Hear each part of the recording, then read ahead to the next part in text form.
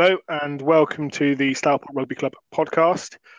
This week we will be chatting various things with former player, then coach, and now player again, Mr. Will Giddings. Welcome. Thank you very much for having me, and welcome to today's host, Mr. Dave Howard. So, mate, firstly, how are you? How have you been? And what have you been up to? Well, I think we're just all living in the saga of COVID at the moment, aren't we? So I think I've probably left the military at the exact worst time in the last 13 years. But struggling by, well, we're not really struggling. I'm still in a fortunate situation, but it's just finding the gainful employment you want to be doing for the next 20, 30 years is probably not as easy as it was, say, 6 months to maybe a year ago. No, I totally agree. It's go on. There's obviously people in a darn sight lot worse situation than the both of us. Well, yeah, I was about to say I've been speaking to a few people about it recently, and it's just, you know, if anyone who's not got a job, you kind of feel for them because there's a good million people who are in the exact same boat, exact same worries, and it's uncertain and interesting times. Yeah, I've got a trade though, so there's always got to be my sort of work out there. It's just not the case of what it was 6 months ago, where can you start? When can you start? Now it's there's jobs available, but we've got to wait for COVID to calm down. So I've no problem finding a job. It's just when that job's got to start. There we are. So obviously, as I alluded to in the intro, mate, obviously you was at the club. Yeah. And obviously then you went off coaching, which, if I'm right in saying so, it was to Droitwich, I believe. It was, yeah. Firstly, how was that? Did you learn anything? Was it an experience you enjoyed? Or was it something you look back on and gone, do you know what? I kind of regret doing that. Again, that's a really difficult question, but it's a very good, valid question. I love the coaching role, and what I did, I felt I did good, and then some bits I wasn't so good at. But in reality, as a first coaching role, jumping to a level 6 club is probably not the right thing to do, if that makes sense, and especially such an established club like that. I've met a lot of people I like there, and a lot of people there I still talk to, but in hindsight, for a first coaching role, whether it was with the development or helping the first team coach, it probably wasn't the right thing to do, if that makes sense. I probably should have lowered my aspects. Well, I mean, from a personal viewpoint, I mean, my first head coach role was Stourport. Yeah. And then I went up to mids 1 as an assistant coach. Yeah. And I've always said, like, I begrudge nobody for trying to go higher, but do your kind of homework first. So, mate, I mean, although it was a big jump for your first role, the kind of valuable experience you'd have got learning and the kind of education, as it were, what an experience. I learned a lot of stuff, and I think I'm always of the idea you've got to try everything once, whether you like it or not. But I went there and I really enjoyed it. I begrudge nobody at that club. I just think some things happened that probably didn't favour me, if that makes sense. So the guy I joined up with, who was basically the head coach role, and then I was like, my official title was development coach. Right. Basically, I helped him out, and then things conspired where it didn't go right for him, which then left me in a difficult situation because I joined up with him. It's like almost like it's obviously in a completely different world, but if a Premier League manager goes to a club and then the head coach gets sacked, but all his staff remain on, it's always going to be difficult, and that. I mean? But that's a complete tangent, but that's the only way I could put it. No, I get what you mean. I don't begrudge it. I've met a lot of people there I liked, but some things don't work out. You know what I mean? And that was one of those. So what's brought you back to the club? What was your? Obviously, you'd had your first steps into coaching, as it were. Yeah. So obviously, as you said, there was the experience there. What happened. What was it that, you didn't go, do you know what, I'm going to go for another role and another opportunity? What made you think, you know what, I'm going to go back playing for a while? Well, I had this probably stupid bloody idea at the age of 31 that's me done playing, if you know what I mean. Yeah. And then I thought to myself, I personally felt like I left with probably a bit of a, excuse my language, a bit of a dickhead moniker when I left the club. And Right. people are probably right to think that about me because I said some stupid things and things that I regret saying. And just, I was in a bad place at the time. And that was my way of making myself feel better in a stupid way. And I just had to swallow my pride and come back because Stourport was the first club since I moved up here, and I do love it. And I said some things in the past which weren't true, and I think you've just got to swallow your pride, bite the bullet, and come back, and it's right on my doorstep, and it's just good fun. Oh, brilliant. Are you so obviously out of the season? What are you looking for? Are you kind of just play, enjoyment, kind of Play re-establish? enjoyment, Or... play enjoyment. I'd still like to think I've potentially got something to prove by getting into the ones, if that makes sense. But Yeah, yeah, I do appreciate there's probably maybe one or two people ahead of me in the pecking order, but it's a long old season, and then I still know what I'm capable of and what I can and can't do, and I still think I have something to offer. But Stourport is a fun club. I used to live in Bristol, as you can probably tell, for all my life, and played rugby in Bristol, and I played rugby for the Navy, and it was a lot of getting shouted out at half time, being critiqued, and probably made to feel bad about your performances at some times. But when I first came to Stourport, win, lose, or draw, play badly or play goodly, everybody just appreciates you rocking up and having a game, and I like that about the club. I'm not saying that it's not a club that has ambitions and can go places, but it's just fun to play with it. Almost like a no pressure club, if that makes sense. yeah, yeah. Hey, mate. At the end of the day, I think people respect a kind of enjoyable environment, and kind of if you have a open and friendly environment of, look, do you know what, mate, stick on a jersey, do a job, and Yeah, good I job think or bad job, the job did. there's far too many clubs around this area. Just my personal opinion, not saying it's true, but there's far too many clubs, not including Stourport, but in the Midlands, and say this is probably the West Midlands, and that so Yeah, in the West Midlands that probably take themselves far too seriously. The players are the players are paying to play at the end of the day. They're not getting paid to play. If that makes sense. So yeah. you take the enjoyment side out of it and you make it far too seriously. The players are just going to dwindle, and if you're not enjoying it, you're not going to win. Yeah, very true, very true. Interestingly, you touched on the pay to play as well. That's something that's always kind of niggled me, really, because particularly at anything below championship level, I've never agreed with it, on the Yeah, basis of I suppose the cynic in me questions the motives of, are you here for the club? Are you here, for what the jersey represents and what the badge means to you? yeah. You there for that nice little pay packet at the end of the month? And unfortunately, from my experience and my kind of knowledge of a few players I know who have been paid, I'd say it's a very small percentage of them that are actually there for the club, betterment of the club. When you go and watch Bridge North Ones play at home, and there's 6 cars in a car park that are all exactly the same, the Bridge North badge, and their names on the side, they're not playing for the badge. Come on, no one can tell me they are. Whereas I think if you're playing your you're playing your yearly subscriptions and you're playing your match fees, that means you actually want to play for that club. So it's just I think rugby's in a real difficult situation as a whole, right from rugby tops right up to like the top internationals. I think it's probably, in my opinion, obviously being only 32, but I think rugby's probably in the worst place it's been in the last 20 years. But that's a whole different subject, I think.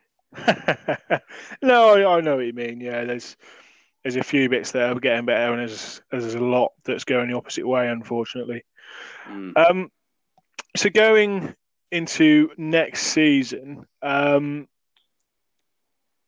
is it, obviously we've talked about your mindset of, look, potentially still something to offer, you enjoying it, you want to get the enjoyment and everything else. Is this looking at being kind of a one season and out situation for you? Is it, I'm going to have this season, assess how things are, see what coaching opportunities come up? Or is this, do you know what, I'm just going to kind of get my head down, work at it, and what happens, happens? I want to play first and foremost, and I just want to enjoy it because I went through probably a period of 3-4 years where I didn't really enjoy playing rugby, but I just did it because it was something to do, if that makes sense. And yeah. I think after the first probably 3 months after my last coaching job, I said to myself, I'd never take another role up, if that makes sense, because I found the situation affected me quite badly. Right, okay. But now I think if Cole or any of the coaching staff just want a hand, I'll give them a hand. Or if they're not there and then they need someone to do it, I'll happily do it. But I'm not going to be actively looking, because now you've got to apply for jobs, you've got to send up your rugby CV, and my CV is nowhere near big enough to apply for other teams. But I just want to play rugby, and if the opportunity comes up to give a hand, then I will give a hand. But I'm not going to be actively seeking to take a coaching job. It's just a good certificate to have, and then it's good for the club in general because they've always got to have someone there with a level 2 coaching certificate, haven't they? Oh yeah, definitely. So that's what I can offer, and then I just want to play and enjoy it. I want to get back in the fold of things, get back in the social side, and then just take every week as it comes. Not be say I can't go out in 2 weeks' time because I've got to play rugby on a Saturday. If that makes sense, I just want to play when I can, enjoy it, and then if they need me to offer something along the way in terms of coaching or filling in, I'm more than happy to do that. I'm not going to take myself too seriously and not take rugby too seriously, if that makes sense. No, it does. It does. And I have to say, I've been there myself. To be quite honest with you, I had a few kind of limbo years, I suppose it were, and I was very much a case of I'd stopped coaching, kind of mid-season sort of thing because my head wasn't right and I had kind of other things going on, and it was a case of right, what do I do next year? Where am I at? What am I doing? And just kind of threw myself into the gym to keep fit as you normally do, and then I kind of got into a decent enough shape. I thought, you know what, I'll go to a session, see how it feels. And then from that session, I was kind of right, next season, I'm back. And the gym is a bad word. yeah, it's a naughty word. It's a dirty word. Yeah, it's a very But, bad word. but no, and again, I was there a lot like yourself in the sense of, do you know what, I'm not going to take anything too seriously. I'm not even going to think about my coaching. I'm here to just play, enjoy myself, enjoy the environment and kind of roll with the punches, as it were. And do you know what? Best thing I ever did, mate, to be honest with you. I It really was. I fully agree. I think my favourite part of coaching is fitness, and obviously I'm a fatty. And you spend 13 years in the military, you're literally every new physical trainer's a wet dream because they just apply every new technique onto you, try and make you lose weight and try and get you fitter to get around the fitness test. And that's what I really love about coaching is, rugby coaching is doing the fitness side of it. Because Yeah.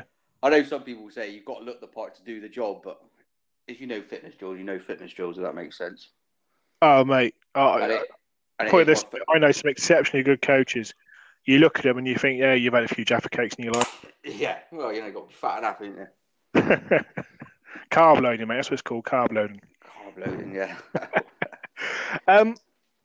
So one thing I wanted to touch on, if you didn't mind too much, obviously we've spoke previously and briefly about obviously some mental health stuff you've gone through. Yeah. And obviously, as you know, listening to the pods, we've had a mental health pod early doors. Does the rugby help? Is it a kind of a release? Is it a helpful thing to kind of not release the demons, but if you know what I mean, kind of clear the mind and kind of plough forward? I think is there anything there for you effectively? I think like rugby and mental health, it affects everybody differently, if that makes sense. These pro players always come out after they finish their careers and I was depressed for the whole of my career. So I don't know how they did it. I think it's that high pressure job going on, what's going on in the back of their mind and in their personal life, how they've committed to make 25 tackles on massive blokes every week. It just baffles me. And I think we will probably get onto it later, but I think mental health, the government's trying to throw loads of money at it to try and get everybody aware, but I still think it is almost like a dirty word, if that makes sense, like a dirty thing, because this might sound bizarre, but if someone comes out and they've got something with real bad health issue, and it's probably going to not affect their lives for the rest of their lives, everybody will be sympathetic for them. But it just is my personal experience. I'm not saying it's necessarily true, but especially as a man, if a man comes out and says, I've got mental health problem, people will automatically go, oh, have you? If that makes sense.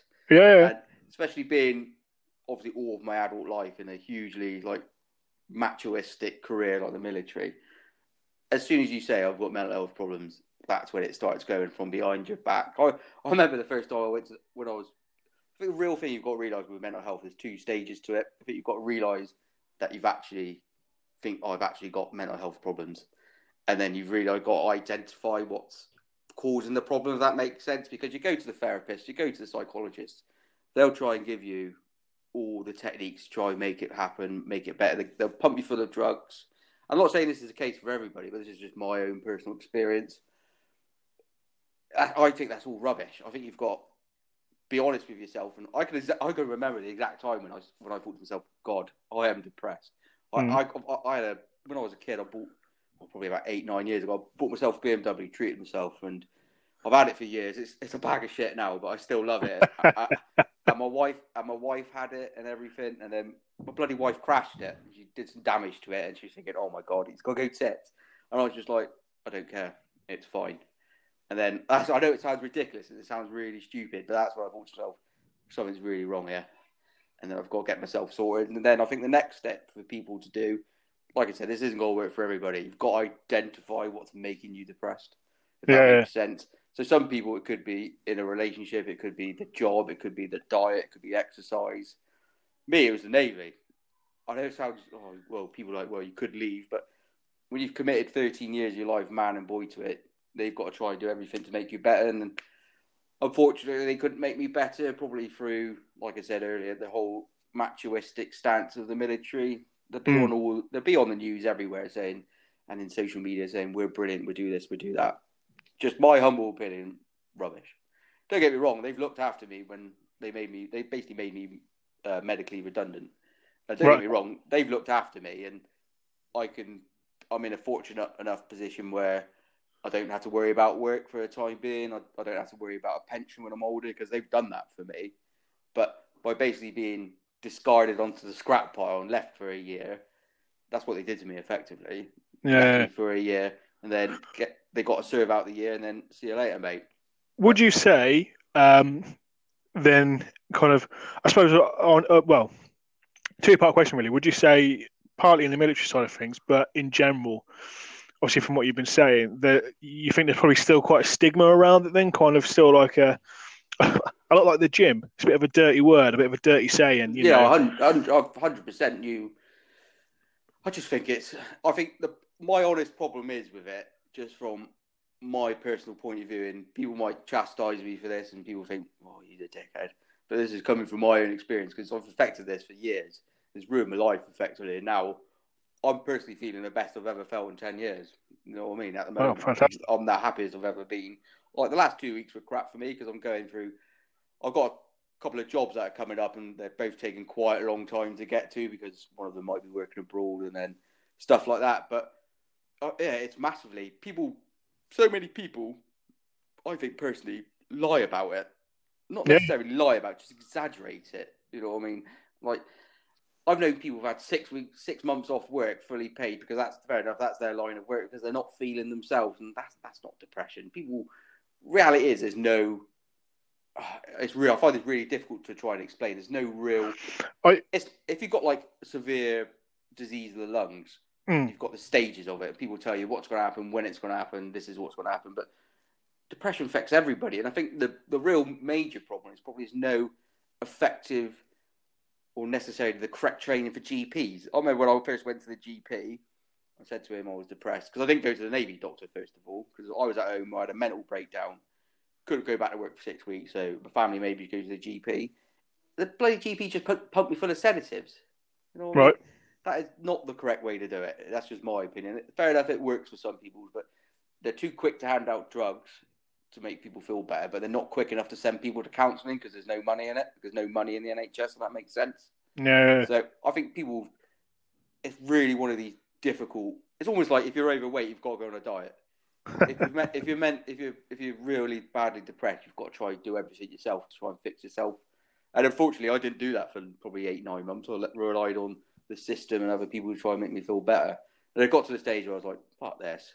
I've got to try and do something myself." So you do your own research, and then you will eventually get better. But I appreciate some people won't get better. I think it's one of the real crappy diseases or illnesses, or whatever you want. I think it's a disease. I don't think it's an illness. I think some people get it or some people don't get it. And once you've got it, you've got it for life. And like, what did Churchill call it? Churchill called it his black dog, didn't he? yeah, And it's with you forever. And you've got to maintain that. Whereas a lot of people, because maybe they're not of the right mindset, or or the right ability to do the research themselves, just rely on what other people are telling them, and they just almost become zombies. Well, I was on some of the drugs I was on a zombie. I could sleep 18 hours a day because I was just being sedative. And because you didn't know better, that's what happens. It's really one of these things you've got to almost grab it by the scruff of the neck and take charge of it yourself. I have to say as well, touching on what you said there as well, at parts, I've known quite well. I know and I've known quite a few people who have suffered, in some cases, quite badly of mental health, and they've gone through some proper traumatic times, and it's horrible to see, and it's horrible to experience, and I've had parts myself, and it's not easy. But then I've also known people who, as you say, who kind of throw the mental health card down, and oh yeah, I'm not right, and you think, okay, fair enough, and they're off work for however how long, and then you're going through your social media later, and they've been playing golf all week, and they're out with their mates, and you think kind of like, I think partly it doesn't help because people look at that and go, hang on a minute, you're living the life of Riley, you're enjoying yourself, what the hell was wrong with you?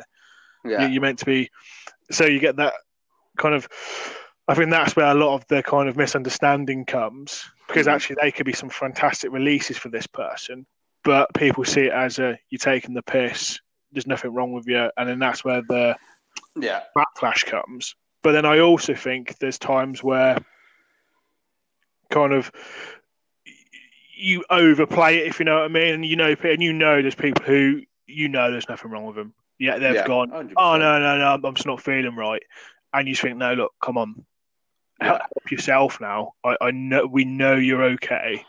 We know what you're saying is a crock of shit. Yeah, it's one of those.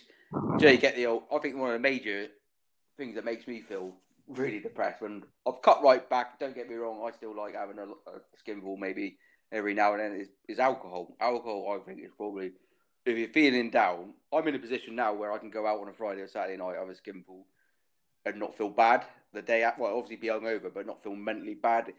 Probably about 10 months ago, if I went out and had a skin ball, I'd probably feel even lower, like probably lower than the Titanic for the next 2 weeks. It's like, oh, I'm fat because I'm happy, and I'm happy because I'm fat. If you've got mentally depressed, just cut out booze, and that will help you massively. Yeah. But then don't cut out completely. Have a few tins, but don't go and get actually shit faced, because the next day you're going to be really bad, and it is a depressant, and it's so difficult to try and explain to people. It's another thing I find, you really do find out who your mates are as well through it as well, because I've had mates in the Navy who I thought were really close mates, and then I've come out with it. It's almost like coming out, because you've got to make an announcement, I'm depressed. And you'll have your mates who really care for you, but then you have people that are just like dickhead, if you know what I mean. Yeah. But it's just such a difficult subject, and I don't think no amount of money the government pumps it is going to help it. It's just training. But unfortunately, this day and age, that's not going to happen. Again, going back to the rugby, doing the exercise, being part of a community food, and almost welcoming. I don't sound ridiculous. Almost like worthwhile in living because you're a part of a team. Yeah. Massively helps as well. But then I appreciate not everybody is physically or socially able to play rugby, if that makes sense. No, to be honest, I mean, when I went through my spell, as it were, I was coaching full time, so obviously I threw myself into my coaching, and I have to say, the environment helped me because it was a familiar environment. Like most people who are within the sport, banter aside, it's a safe environment, and it kind of feels like home, if you know what I mean. And that when I was in that bubble, as it were, I was fine because nothing was going to not get me down. Win, lose, or draw at the weekend. Even as your head coach, and a loss should piss you off and really annoy you, but ultimately, win, lose, or draw with your mates. So even that wasn't knocking you, if you know what I mean. And it was kind of, when I left the bubble was when it kind of affected me most in a weird roundabout way. Yeah. I think another thing is people don't really understand as well, and it's not through their fault, it's just through like ignorance, which, again, some ignorance is bad, but this is just one of these ignorances that it's just natural. Is because they're depressed doesn't mean they don't want to go out, doesn't mean they've got an outgoing, happy personality. It's just an inner thing. generally 9 times out of 10, I've done it a couple of times with a couple of mates where you just outpour on them and they're not prepared. They're not able to listen to that, and they're just like, "What the fuck?" Excuse my language. Some people are like that, but just because they are depressed doesn't mean they've got to be like that all the time. And I guarantee 9.5 times out of 10, they're not going to outpour onto you or just affect the night or affect the mood in general. That's another stigma that comes with it, I think, which again is only human instinct almost. No, yeah. Almost treated like the leper, as it were. Well, yeah, massively. Especially in the military, it's like that guy's depressed. You know what I mean? And then you have when you have to go and do part of the Navy and part of the military way of counselling, you have to go to a specific building on the base, and everybody's like, he's either a faker or there's something massively wrong with him. And that was one of the main problems. And I just had to get out, unfortunately. They made me redundant to become a normal person again and train twice a week with Stourport. Well, every cloud, I suppose. Yeah.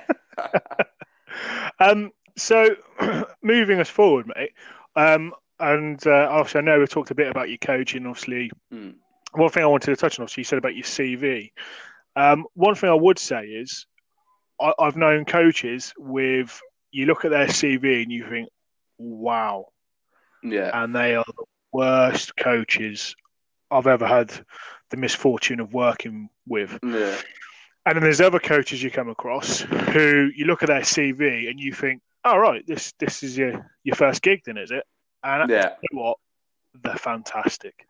And there was a forwards coach, or well, I say a forwards coach. There was a prop who played under me in Norfolk called Lewis Smith, and just considering his coach and just starting his coaching, and I tell you what, I'd put my hat on it. If he actually had the opportunity, if he actually applied himself and worked on it, he'll be one of the best forward coaches in Norfolk in the next few years. Yeah. He was just fantastic. His ideas, how he approached stuff, his prep, his kind of what he'd look at. You know, he'd look at, like, for example, right, we'll look down just technique. We're going to look at just technique, just your body shape, just how you stand, just how you plant your right foot. Do you know what I mean? It was stuff like that. And I remember sitting there as a head coach, you know, over 10 years experience, thinking, fuck me, you make me look shit.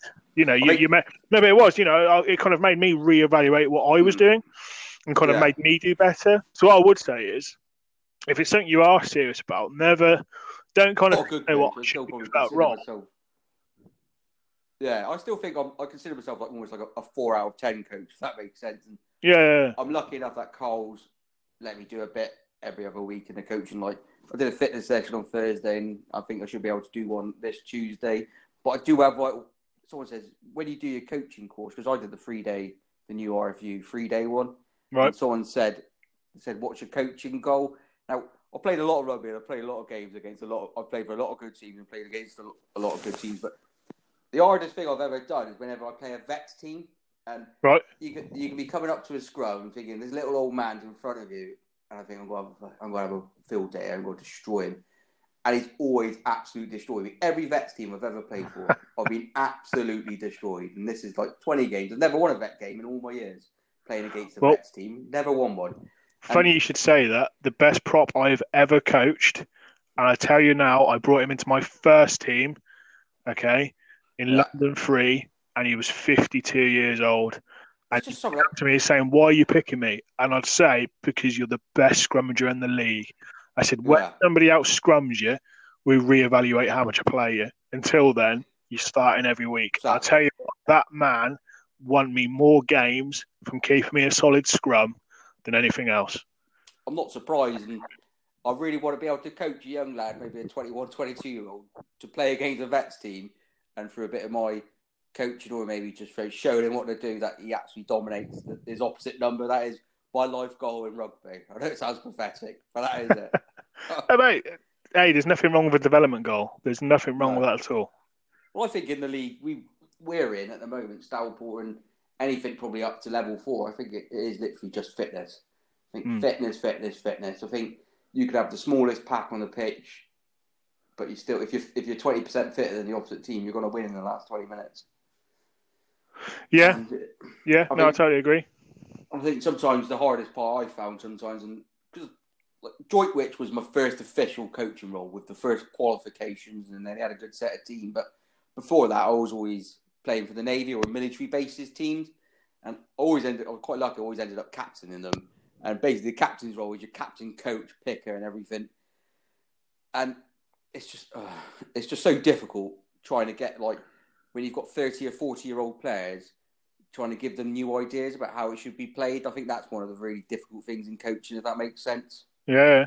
Is to get older players who are very, very good players to play the new way. Or it's not a new way of playing, but it's almost like a new style of playing. And that if you can get those good 30, 40-year-old players from that type of play to play the new game, they'll be even better. And it's just trying to get them stuck out of their ways to play the new way. Does that make sense? Yeah, no, it is. It is. There's a lot of players who have played it for a lot of years, and you could have as many years' experience as you want under your belt, and they will still look at you and kind of go, "Mate, I've got 10 years on you. What are you telling me that for? I know Yeah, what I'm doing." exactly. And Yeah, you're going, "Mate, do you know what I mean? I've coached the levels you've dreamt of. Trust me." And they're going, "Nah." So I yeah. get what you mean, mate. It is hard. It's not easy. You've just got to I, kind of believe in the process and kind of keep I, sorry. preaching, as it were. Yeah, I honestly reckon in the next 10 years, an international team is going to turn up and almost 5 out of the 8, apart from the front row, are going to be out and out back rowers, or number sixes and number sevens. And they're just going to win every breakdown because they're going to be 20% fitter than the big fat lumbering locks, if that makes sense. Yeah, yeah, And I do think it's almost like there's a player, maybe you remember Serge Batsman? yeah, yeah. Of course. He went to the gym twice a week. Probably one of the best back row players France has ever had. Wasn't a gym monkey. He went twice a week, could play everywhere in the back row. Now, if you had 5 of him on the pitch, how would the game go? You might not you don't win every scrum, but you'll be winning every breakdown. Cool. That's how I see rugby going. Yeah, a player like Serge. Yeah, cool. Yeah, excellent player. What a player. Will, that's us this week, mate. Thanks very much for having me. I I almost fully felt like appreciate you coming on. Really appreciate you coming on. it was a bit of a And downer that one, but I think people need to learn. yeah, bloody Debbie I'm not Downer. like that anymore. I feel like I've come out of the end of the tunnel, if that makes sense. Yeah. Don't worry, don't worry. We won't hold it against you. You know, we're not going to be sat going, "Oh, we're not having him again." Cool. Thanks No, we very much. fully appreciate it. Look forward to seeing you soon, and we hope to get you on another one. Thank you very much. I'm always available, unemployed. Cheers, mate. Have a Take good care, one. mate. Cheers.